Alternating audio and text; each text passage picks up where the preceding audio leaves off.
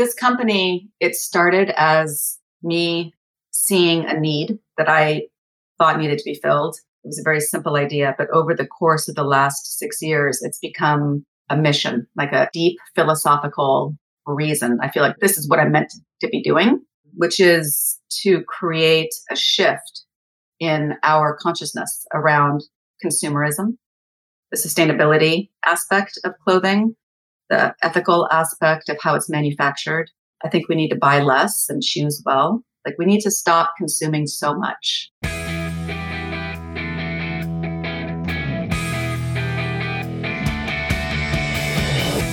You're listening to the MILF Podcast. This is the show where we talk about motherhood and sexuality with amazing women with fascinating stories to share on the joys of being a MILF. Now here's your host, the MILFiest MILF I know, Jennifer Tracy.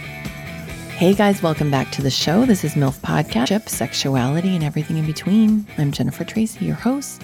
Last night was our live show. It was so amazing, you guys. I have the hiccups. I'm not drunk. I have the hiccups.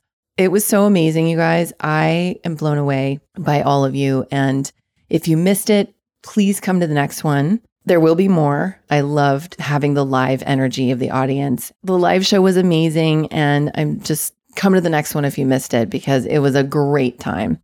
And this month's give is Every Mother Counts. So as always, you can go to my giving page and check them out there, make a donation there, or you can go to their page and donate directly. I mean, you're donating directly whether you go to my page or not. It's just you can click to me through them. Anyway, it's just basically me giving them props and saying how amazing they are, and that if you're going to give your money to something, give it to them, because they help mothers all over the world to achieve healthy pregnancies, healthy births, healthy postpartum. And we need so much more of that everywhere, especially in countries where it just isn't even available at all. So there's that. And today's guest is Katie Brown. Katie came to me through the World Wide Web, and I'm so glad she did, because I got to meet her and see her brilliance.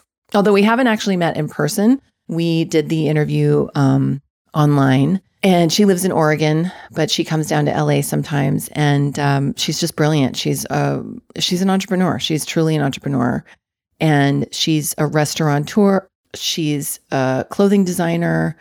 She has a clothing line, Katie Brown LA. I was lucky enough to receive a few gifts from her after we recorded the podcast, and I constantly tell her, because we talk on the phone now all the time, that I live in the tank top that she gave me. It's the soft white spaghetti strap tank top that it's my favorite thing to wear. I literally wear it almost every day. I do wash it, you guys, but I only line dry it. I don't dry it because it's very soft cotton. So anyway, please enjoy my conversation with Katie. I'm in love with this woman, and we've since become really good friends. And I love that about this process, that I get to connect with so many powerhouse women and align with them and become friends with them and do projects with them and talk about big ideas with them. And I mean, what's better than that? Really just that, having that connection and community. And that's what I want to build, not just for myself, but for all of you guys, So come to the next live event. It was really fun. And there will be more. There will be a lot more and bigger and more and other places. And I'll share more about that as I discover what it's going to be. But please enjoy my conversation with Katie. Hi, Katie. Hi. So happy to have you on the show. Thank you so much for being here. I'm so excited to be here with you. I adore what you're doing. I think you're fabulous. Thank you so much. Right back at you. So tell me a little bit about your business. I'm going to start with that because it's so fascinating, and I'm really enjoying your Instagram feed and what you do and your messaging. But I want, for our listeners, can you tell them about what it is that you do? The background is, I think, an interesting component of it, because the idea for this company that I have now, which is called Katie Brown LA, it's a consolidated line of timeless classic basics that are made in Los Angeles. So it came to me in this very interesting way. I was a restaurateur for many years. And when the last one, the landlord was selling it. And so I knew that I wanted to do something different.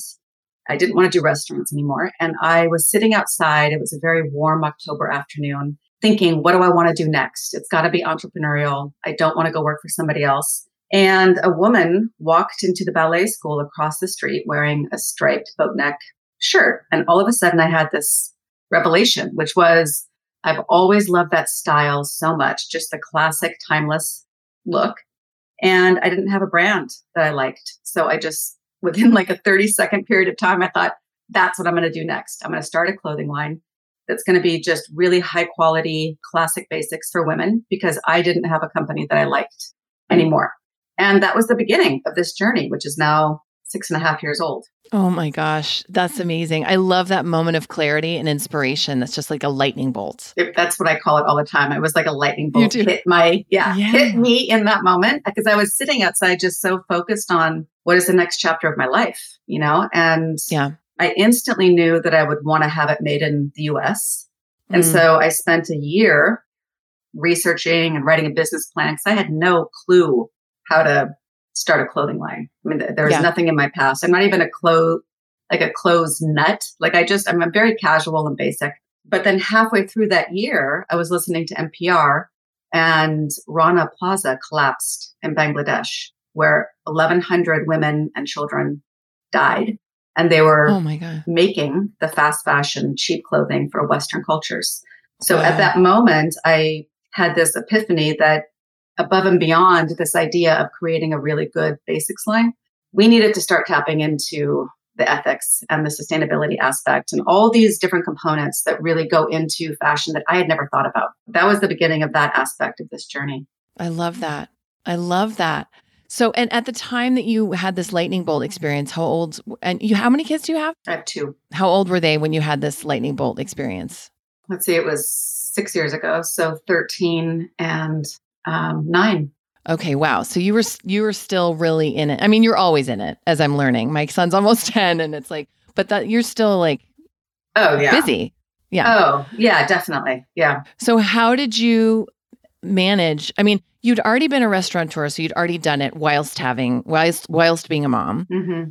So you had sort of the A template, but this was a new sort of foreign experience of saying, I'm going to start my own clothing line. I'm going to do something different. And with all of these, with your manifesto in place, like, how did you balance that while having a teenager and basically a tween, almost a tween? It was actually, in contrast or by contrast, very easy, because I opened my first restaurant when my son, who's the older one, was 2.5. My daughter wasn't even born then. And then we opened, my best friend and I, Sarah, she's the chef, I'm the other half. We opened 4 restaurants in about a 5-year period, and they were all going. So we had 130 employees, 5 kids under the age of 10 between the 2 of us. Gosh. It was insanity. I mean, like totally crazy. The restaurant business is notorious for, it's just like constant. You're constantly working. It's what I've heard. Yeah. I mean, obviously if we have 4 locations, then we have GMs in place and, we have systems in place, but even still, you two are the top. So everyone's going to come to you. Yeah, it was a lot. And I remember this moment when I was driving, and I really considered myself like this is going to sound weird, but like a stay-at-home mom, even though I wasn't, but I was the one who got the kids up every day, took them to all doctor's appointments, made all the meals, took them to preschool. Yeah. All that stuff was my role because I wanted it. Right. And I remember I got to this point where it felt like there was a boa constrictor around my neck all the time. Like the tension was so intense. And I remember saying to myself, get it together. You just need to change the way you're thinking about things, because you can do this, you can do more. Like the reality was I was doing too much. I learned that lesson in retrospect. There is a limit, and that I think it's really important to be cognizant of what our limits are. And so what did you change when you realized that? What changes did you make, or what solution did you seek? They came kind of over a period of time, I would say. It took me a long time to recognize that I didn't want to be in that, what I call Ferrari 5th gear mode all the time. I love that phrase. That's so good. I'm going to use that. Please do spread it, because I think that from firsthand experience, but also just talking to all my girlfriends over the years, it's really sadly common that we as women try to do so much, and yet I can speak for myself, feeling like I'm not doing anything as well as I could be. So it's this constant cycle internally, and we're setting ourselves up for failure and really missing out on some of the most rich aspects of life. Absolutely. Oh, my dog's coming in for a visit. Oh, hi, doggy. That was a nice one-hand movement you did. You've done that before. I'm like, swoop. Okay, out of the frame. It's always a circus here. And it's true. It isn't like, because I've had my own journey with exactly what you're talking about. And it isn't one thing, it isn't one practice, it isn't one philosophy that helped me change that over time. It's just little adjustments and things and learning about myself and how I process that kind of helped me, I guess, let go of that old idea that I can and that I have to do everything and that I'm a success or failure if I do or don't. It's just like, no, it's just life. And like, It is. But also I think what I find really fascinating is this idea of questioning my thoughts, questioning my beliefs. And so when I get down on myself for not having done a certain thing with my children as I raised them, I've been a really hands-on mother.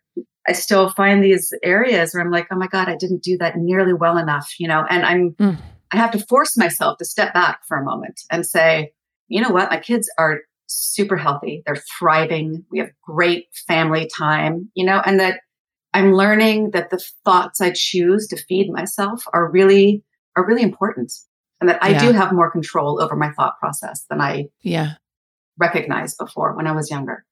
Yes, it's so true. Yeah. It's so true. And I've noticed that also. I was just sharing today with another mom that I've recently sort of, and I don't take credit for this or, but again, it's like all these little adjustments over the years. But I lately have been experiencing just a little less general anxiety and a lot more ability to just kind of relax and be in the moment. I don't know if that's just a product of getting older. I'm almost 44. My son's getting older, but I also can sort of step back and say, he's only going to be little, for a few more years, and then he's going to be a teenager. So speaking of which, so now your kids they're 19. Oh my God. 15, what's that like? It's a trip. My 19's out of the house and doing great. And my daughter is almost 16 and she's just a firecracker. She is so hilarious. Always has been since she was little, but it's a trip to see her blossoming into this young woman. And I just stare at her. Like, we drove to Portland 2 days ago for a baby shower, and she was in the back seat with her friends. And I kept looking at her in the rearview mirror, and all I could see was her nose up, her eyes and everything. And she was finally like, Mom, stop looking at me. Stop staring at me. And I was just, I was marveling at this young woman that I see, coming out, not my little girl anymore, but it's amazing. The journey is amazing. It's just incredible, isn't it? It is. Yeah. There's nothing like it. There's really nothing like it. Yeah. And do you have a partner? Are you married or do you have? I'm divorced from their dad. You're divorced. Yeah. Okay. And how long have you been a single mom? Well, 10 years. Wow. Yeah. Okay. But we co-parent so well. We are such good friends. We still spend holidays together. We just didn't make it as a married couple, but we were really, really supportive of one another. And that's so great. I'm so grateful for that.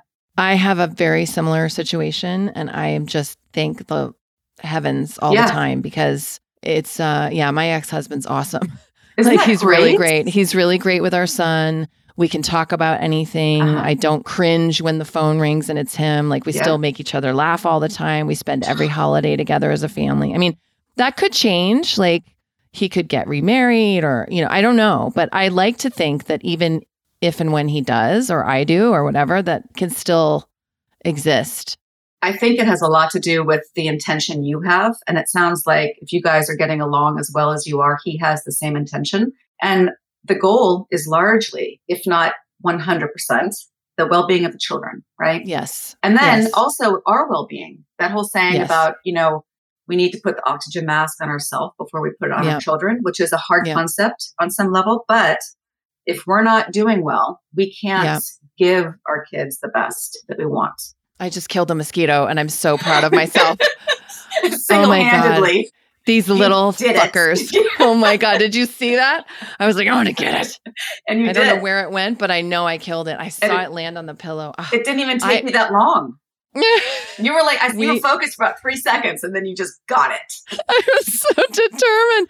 We have this mosquito thing. Last summer, it was so bad. And I am so determined not to have it again because my son and I were just covered in mosquito bites. And I'm like, God, it feels like the end of the world. Like, you know. Yeah, you're being attacked. Anyway, yes, I love that. I love that you and I have that shared experience or similar experience. Do you find that that's rare? Oh God, it's so rare. So rare. You're one of the few single moms that I can have that conversation with, and you have a similar experience. Most divorced women that I speak to only have terrible things to say about their ex-husbands, and I know. and maybe rightfully so. I don't. Every situation's so different, but that is not my situation, and I'm so grateful every day for it. Well, and again, that kind of ties back in coincidentally to what I was talking about before, which is the power of our thoughts. You know, I mean, I Yes. grew up, my mother was a trainer for NLP, which is neuro linguistic programming, which is, you know, the idea of intentionally thinking and being aware of how you form your thoughts. Yes. And, you know, obviously if you get married and you have kids and then you don't stay married, something didn't work out, whatever that is. Right. That's a personal aspect, obviously. Right. But how amazing would it be to just still get along and raise your kid in a bubble of love and support? Your Yes. kid is going to benefit. Yes. So I am a major proponent of letting go of our own shit around our exes so that we can Yes. co-parent beautifully. Absolutely. Absolutely.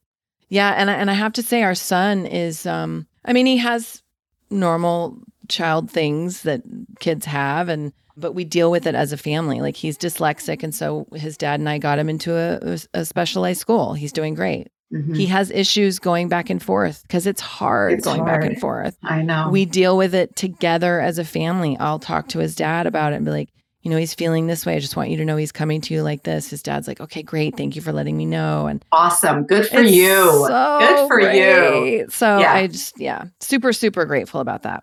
So, but back to your amazing clothing line. So you're 6 years into this. Mhm. When you were birthing this, first off, and you're now, when you started this, you were solo entrepreneur or solopreneur, whatever they call it. And you've been in a partnership with your best friend for the restaurants. Yeah. So what was different about starting it on your own, A, Mhm. and then B, what was the process like of sourcing that and just figuring out all the business stuff and Oh, how do you God. make clothes? How do you make and sell clothes? Yeah, it has been what I call a straight up learning curve the entire time. I miss deeply the collaboration that I had with my best friend. But the cool thing is she still lives here in this town where I live, which is Eugene, Oregon.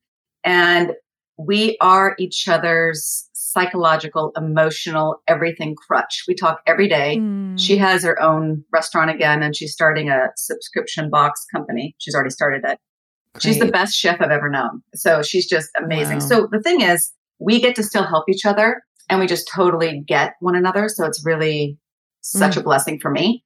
But also then going into this reality of being a solo founder, the yin yang aspect of it, the two sides, I've been able to figure out exactly what I want to create, which is an interesting process, right? Because before we collaborated on everything and we happened to get along really well and co-create really well. So it's been a journey for me to figure out what I want this to be as a company. It's been very lonely in many ways, just being a solo founder. And I mentor and do different things with other entrepreneurs. And I really talk about that. Like, think about if you want to be a solo founder, how are you going to create a team and how are you going to keep your own internal fire going? Because it's hard. And how do you keep your internal fire going? This company, it started as me seeing a need that I thought needed to be filled. It was a very simple idea, but over the course of the last 6 years, it's become a mission, like a deep philosophical reason. I feel like this is what I'm meant to be doing, which is to create a shift in our consciousness around consumerism, the sustainability aspect of clothing, the ethical aspect of how it's manufactured. I think we need to buy less and choose well. Like we need to stop consuming so much. Oh, amen. Yes. Yeah. And the thing is, I feel like this company, my company, could be the equivalent of what Whole Foods did for organic food. Because really before Whole Foods became what it did become, organic food and slow food and locally blah, blah, blah was kind of it was like a peripheral hippie co-op store. Yeah. Mom and pop. Yeah. Totally. Which I love. That's where I shop all I the spent time a now lot anyway. of time. Yeah, exactly. Uh-huh. And that's like a slow food concept mentality, right? To be tuned in to where your product is grown, raised, sourced, manufactured, processed. Yeah. And there's a massive disconnect that we are dealing with in terms of the mindset of the consumer and what the consumer holds the power, right? I mean, the consumer holds the dollar in their hand. So whatever the consumer supports is what's going to live or die. And we as consumers, we as women, I believe, we're at a critical crossroads here. I mean, climate change is real. We have kids. We need to be thinking about how to address this. And I want my company to become a guiding light, a massive force in shifting our consciousness around what we buy and how we make those decisions, And there's so many things going on right now that actually weren't when I started the company as much as they are now, like the extended size run. 65 to 70% of women are a size 14 and over in our country. And yet they've been massively underserved. So that's now all changing. The whole Marie Kondo movement where you simplify and creating a minimalistic approach to how you live. I think we deal with decision fatigue, especially as women, a lot of the time. Just too much coming at us all the time. Yeah. So it's so true. It is. And just calming down and slowing down. Yeah. Is important. Yeah.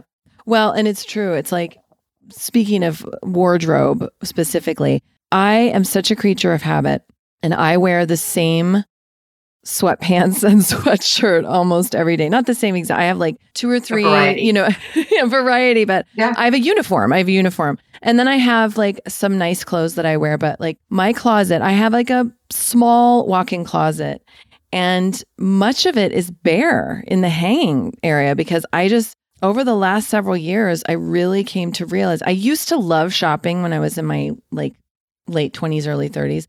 I don't like going shopping. I don't like the experience of going shopping. If I do, I prefer to go to like a small privately owned boutique and support local designers here or order online.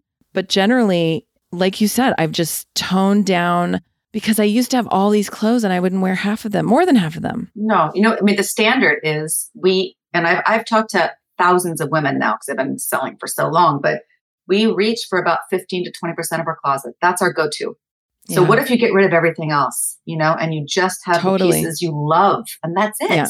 Yeah. And I did that. I didn't get the Marie Kondo book and do that, but I just kind of have been doing a version of that. And I don't have clothes anymore it stops me. Several years ago, I did this thing. My mentor was doing it and she said, I'm doing a year of no personal shopping.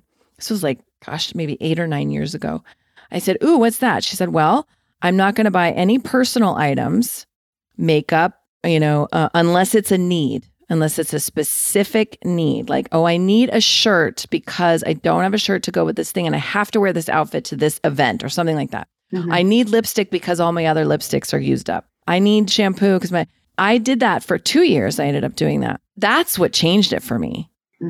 First of all, I saved so much money. I saved so much money because I also used it as an opportunity to calculate. Like I would take it and go, well, I'm thinking of buying that. What would I have spent? So I tallied up what I didn't spend. That was fascinating. And then I found it made me, as you said, more discerning about, well, why do I need this? And what is the emotions coming up that make me need this? Or if I do have an actual need, what is it that I'm going to put my money in? What kind of product am I going to buy? Is it going to be a shampoo that is natural or that's made here? Or is it going to be, and wow, that really just opened my mind up to something I had never really thought about as a consumer. That's called conscientious consumerism. Conscientious consumerism, right? Okay. It's doing it with intention. You're paying attention. Yeah. And I was not before. I really wasn't. No, I know. Most people are not. It was, and it's not like I'm shouting it and saying, oh, I'm so great. But it feels better to me is the more of the point. Like it feels better to me. It's more manageable to me. And I can enjoy the process and I can just enjoy like life within the realm of the material things. So anyway, you're getting me jazzed up. That's why I'm going on about this rant, because I'm just so excited about what you're doing and what you're spreading and how it's helping women. And I want to talk about the size issue, because I think that's so fascinating. I remember, I'm 5'11", and probably now I weigh about 100, maybe 150 pounds. I was a model 1,000 years ago in New York, and I was 18 and I weighed 117 pounds. Oh my God. Yeah. Mm-hmm. And it still wasn't skinny enough in their eyes. Yeah. And I was just like, wow, okay. And it was like, if you couldn't fit in a size 2 or a 4, there was something horribly wrong with you. And there's all these women, these girls really, that are my height. And they're like, you need to fit into a size 2 or 4. And it's like, wow. And that's the messaging. It is changing and getting better. That was 25 years ago. But it's still such an issue of very few companies are taking models and women that have normal size bodies and using that as their example. And some companies are like Glossier. I don't know if you're familiar with them. I really love that company. Well, of course you are, right? Duh, because you're in the business. But like they do. And so what made you aware of this, and how did you decide to start implementing this, and what has been the results with your company? Yeah. So when I ordered my first line, right, the first launching line, I ordered a 2-2-1, meaning 2 times the small, 2 times the medium, and then half of the large. And then I sold out of the large first, which was an eye opener. Is 2-2-1 like the industry standard for what you normally, or for what like people tell you to order when you're ordering your first? I don't know.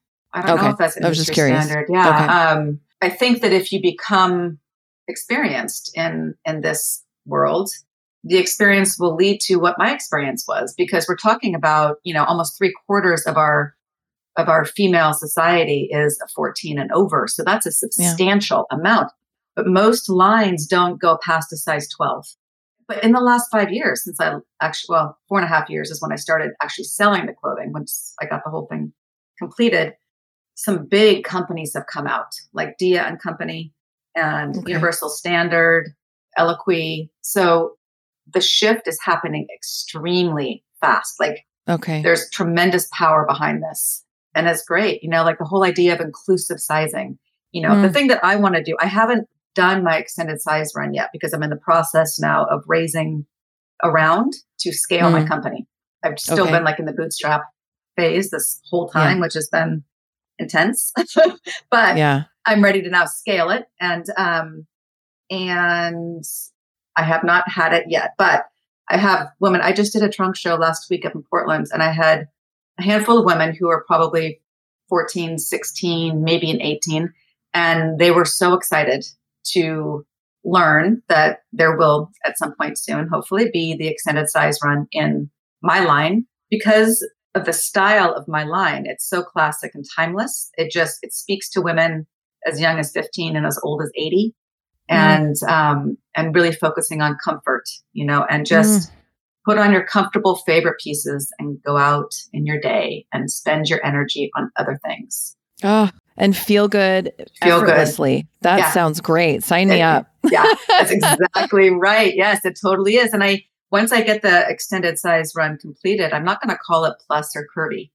It's just going to be sizes, women shopping alongside women. Like I'm not going to have any special term for the women who fall into that size category.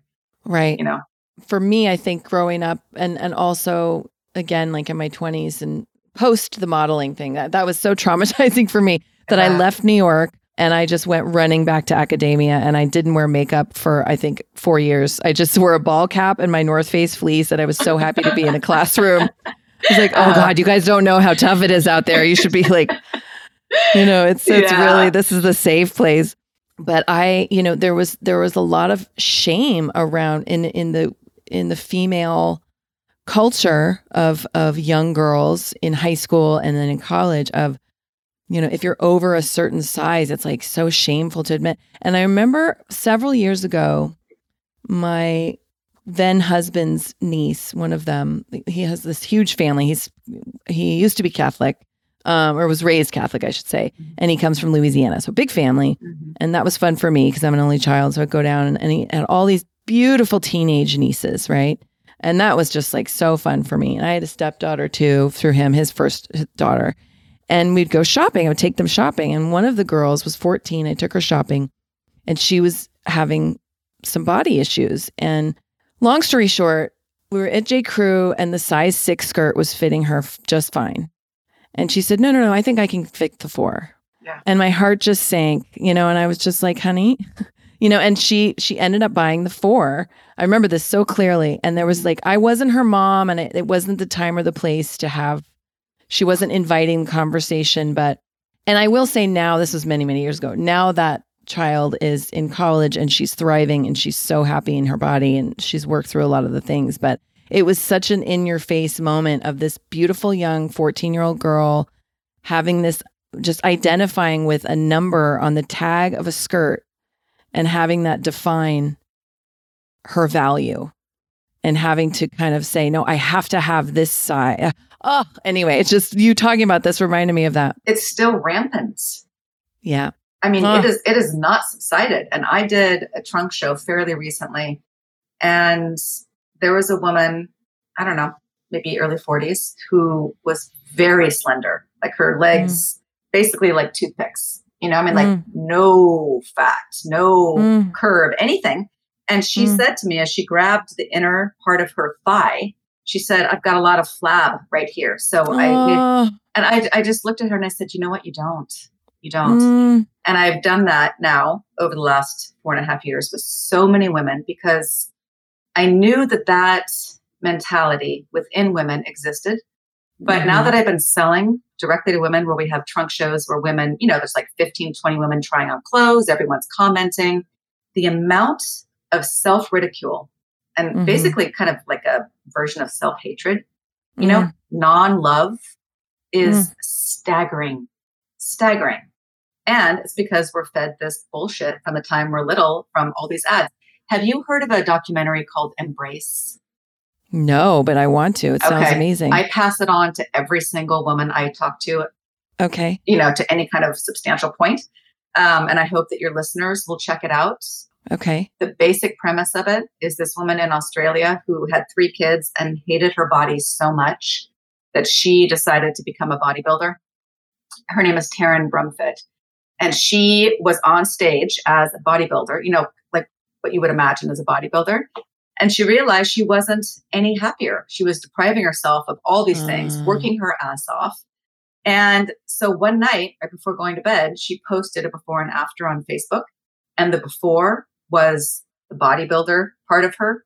And then the after was her sitting on a stool, a side view with a mom body, like just with nothing on. Everything's covered, so it's decent. But you could see the stomach, the realities, that women really experience. And it went viral. It went viral around the world. And so she made this documentary, and even the trailer will bring tears to your eyes. It's so powerful. Oh, I can't wait. Embrace? Embrace. Okay, cool. Check it out. That sounds amazing. Yeah. Yeah, it's so true. And men, I don't want to sound, I think sometimes I come off as like, oh, men have it easy. Like, I don't think that. I think men have many struggles and our young boys have struggles as well. They're different struggles. But a man's not going to come into a fashion show and squeeze his thigh and say, oh, I've got flab. That's just not going to happen. No. Or even if he's got a gut, he's not going to say, oh, I have this gut. I'm ashamed of it. Maybe there's shame or whatever, and they have body issues as well. Again, I'm not saying that men don't have, but there's just no it's nothing to the degree of the pressure that and the messaging that we continually get through media. Yes, agreed. Wow. Agreed. So I love that you are taking part in this movement. Now, tell me about the sustainability issue, because that's a word we hear a lot, but I'd love to kind of dig deeper into what that actually means as far as clothing manufacturing. Yeah, so the supply chain is important. Cotton, for example, is a highly polluted crop. There is so much water that is used, but there's also so many pesticides. So the idea of using organic cotton, sustainable fabrics, that are not laden with plastics and chemicals and that sort of thing. For me, sustainability and ethical production also taps into the idea of producing here at home. Like when I had this idea, I looked at Portland, Oregon, to see if there was anyone who could produce for me, and no one could at the scale that I wanted.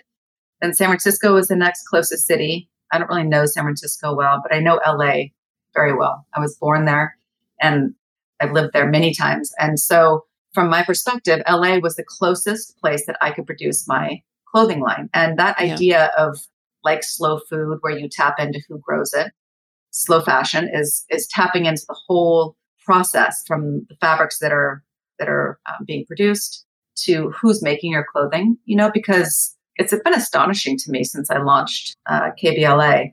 There are companies who start their mission, their company, their clothing line, with the intent of making in the US, making their line in the USA. And then they end up outsourcing it to save because of money, a couple bucks. And I just feel like all of that is backwards. We need to care more about who and how and why and where, and buy less, So the idea that the bottom line, that, you want to scrape pennies off of that cost so that you can make a little bit more profit, is a problem. Yeah. Well, and it makes sense. I mean, and I think too, gosh, my mind's racing with so many things about that, but it is true. There's the word greed comes to mind, but that's not even really the appropriate word. It's sort of just like, it's almost like that fear mentality of like, if I make the best quality product, but I don't mark it up, I can't mark it up so much more because my customer won't be able to afford it, then I won't have enough. Instead of like, I'm going to make it with the best quality product and give my customer the best quality product at the price point and feel good about it and know that, they're getting a good quality. I'm still going to make some profit. I can still run my business. Yeah. But I think it's that big business mentality of like, oh, you got to make millions or you're a failure or so. I don't know. What do you think that is? Because you're a small company. So yeah, I'm a very small company. I think it's a combination of a lot of things. Like if you buy a shirt at Old Navy or Gap, or this is my assessment. Like I don't have proof. Maybe the CEO of these companies would argue with me about this. But just your experience, yeah. Quality is not at the top of their list. No.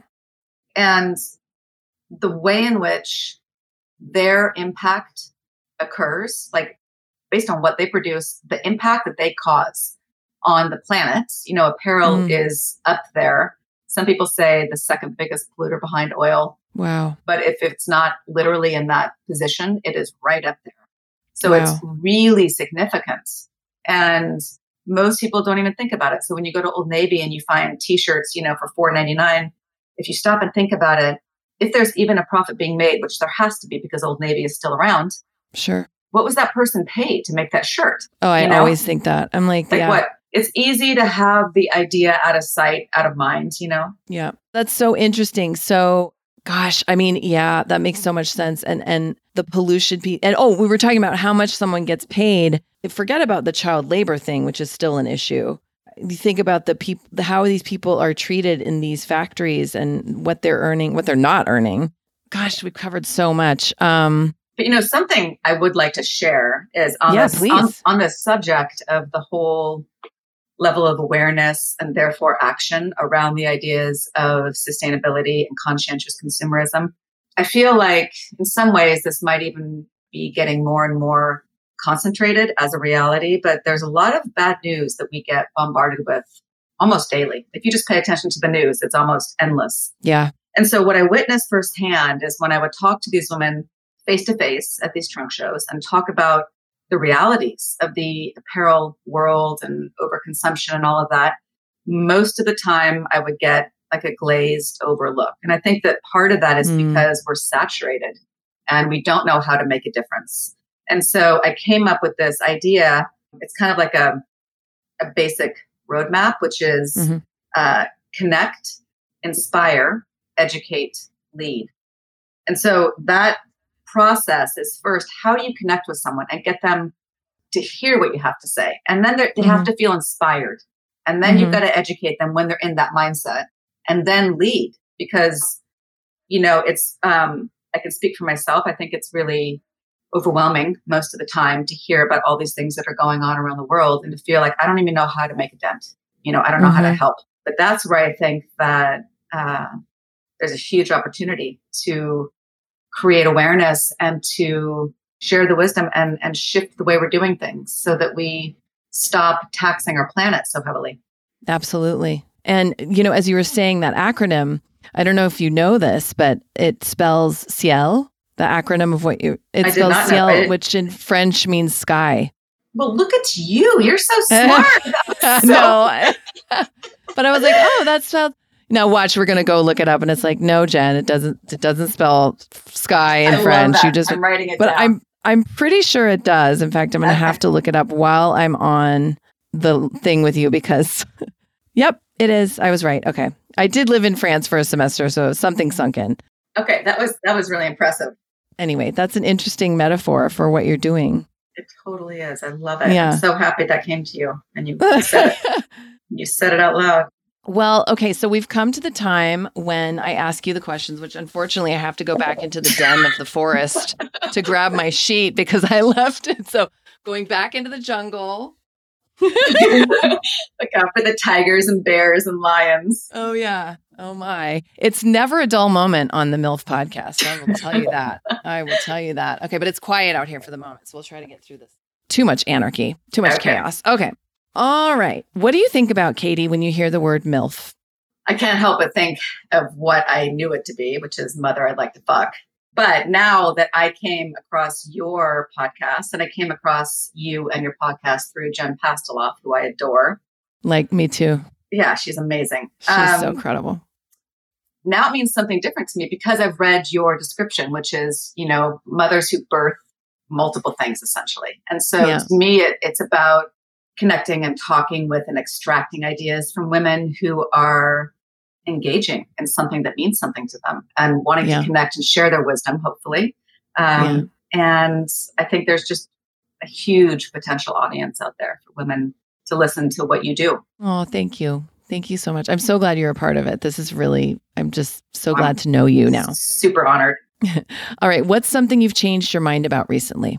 That's actually a good one because I've said this out loud to a few people recently that I have changed my mind about how I communicate with people about certain subjects or issues, where before I really came from a position of never wanting to hurt anyone's feelings, going through this whole psychoanalytical process, overanalyzing, being concerned. And now I've changed my mind and I'm focusing on instead definitely coming from a place of integrity, but feeling like I'm giving myself total permission to say what I feel and what I think. Hallelujah to that. And it's been working really well. Like I'm digging it. That's awesome. Yeah. That's so awesome. Yeah. Congratulations. That's very cool. How do you define success?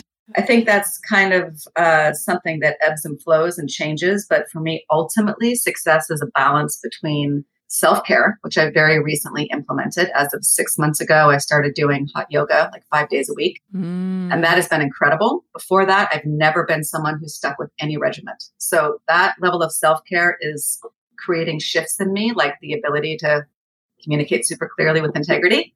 Family time. I'm a big proponent of family dinners. So for years, since my kids were born, I have family dinners at my house where I cook a big meal, all the family that I can, come over, and we all have our chaotic, lovely, beautiful experience. And it's magic. And the kids all really benefit from it, as does everybody else. So to me, it's a combination of self-care, pursuing what is important to you in a way that feeds your soul career-wise, or even, I was a stay-at-home mom for the first couple of years. And that is the hardest job. It's harder than anything else I've ever done. Oh, so me too. When people talk about a career as opposed to being a stay-at-home mom, as if one is better than the other in any way, shape, or form, being a stay-at-home mom to me is one of the most admirable things someone can do, or a dad. Yeah. Stay-at-home dad. Yep.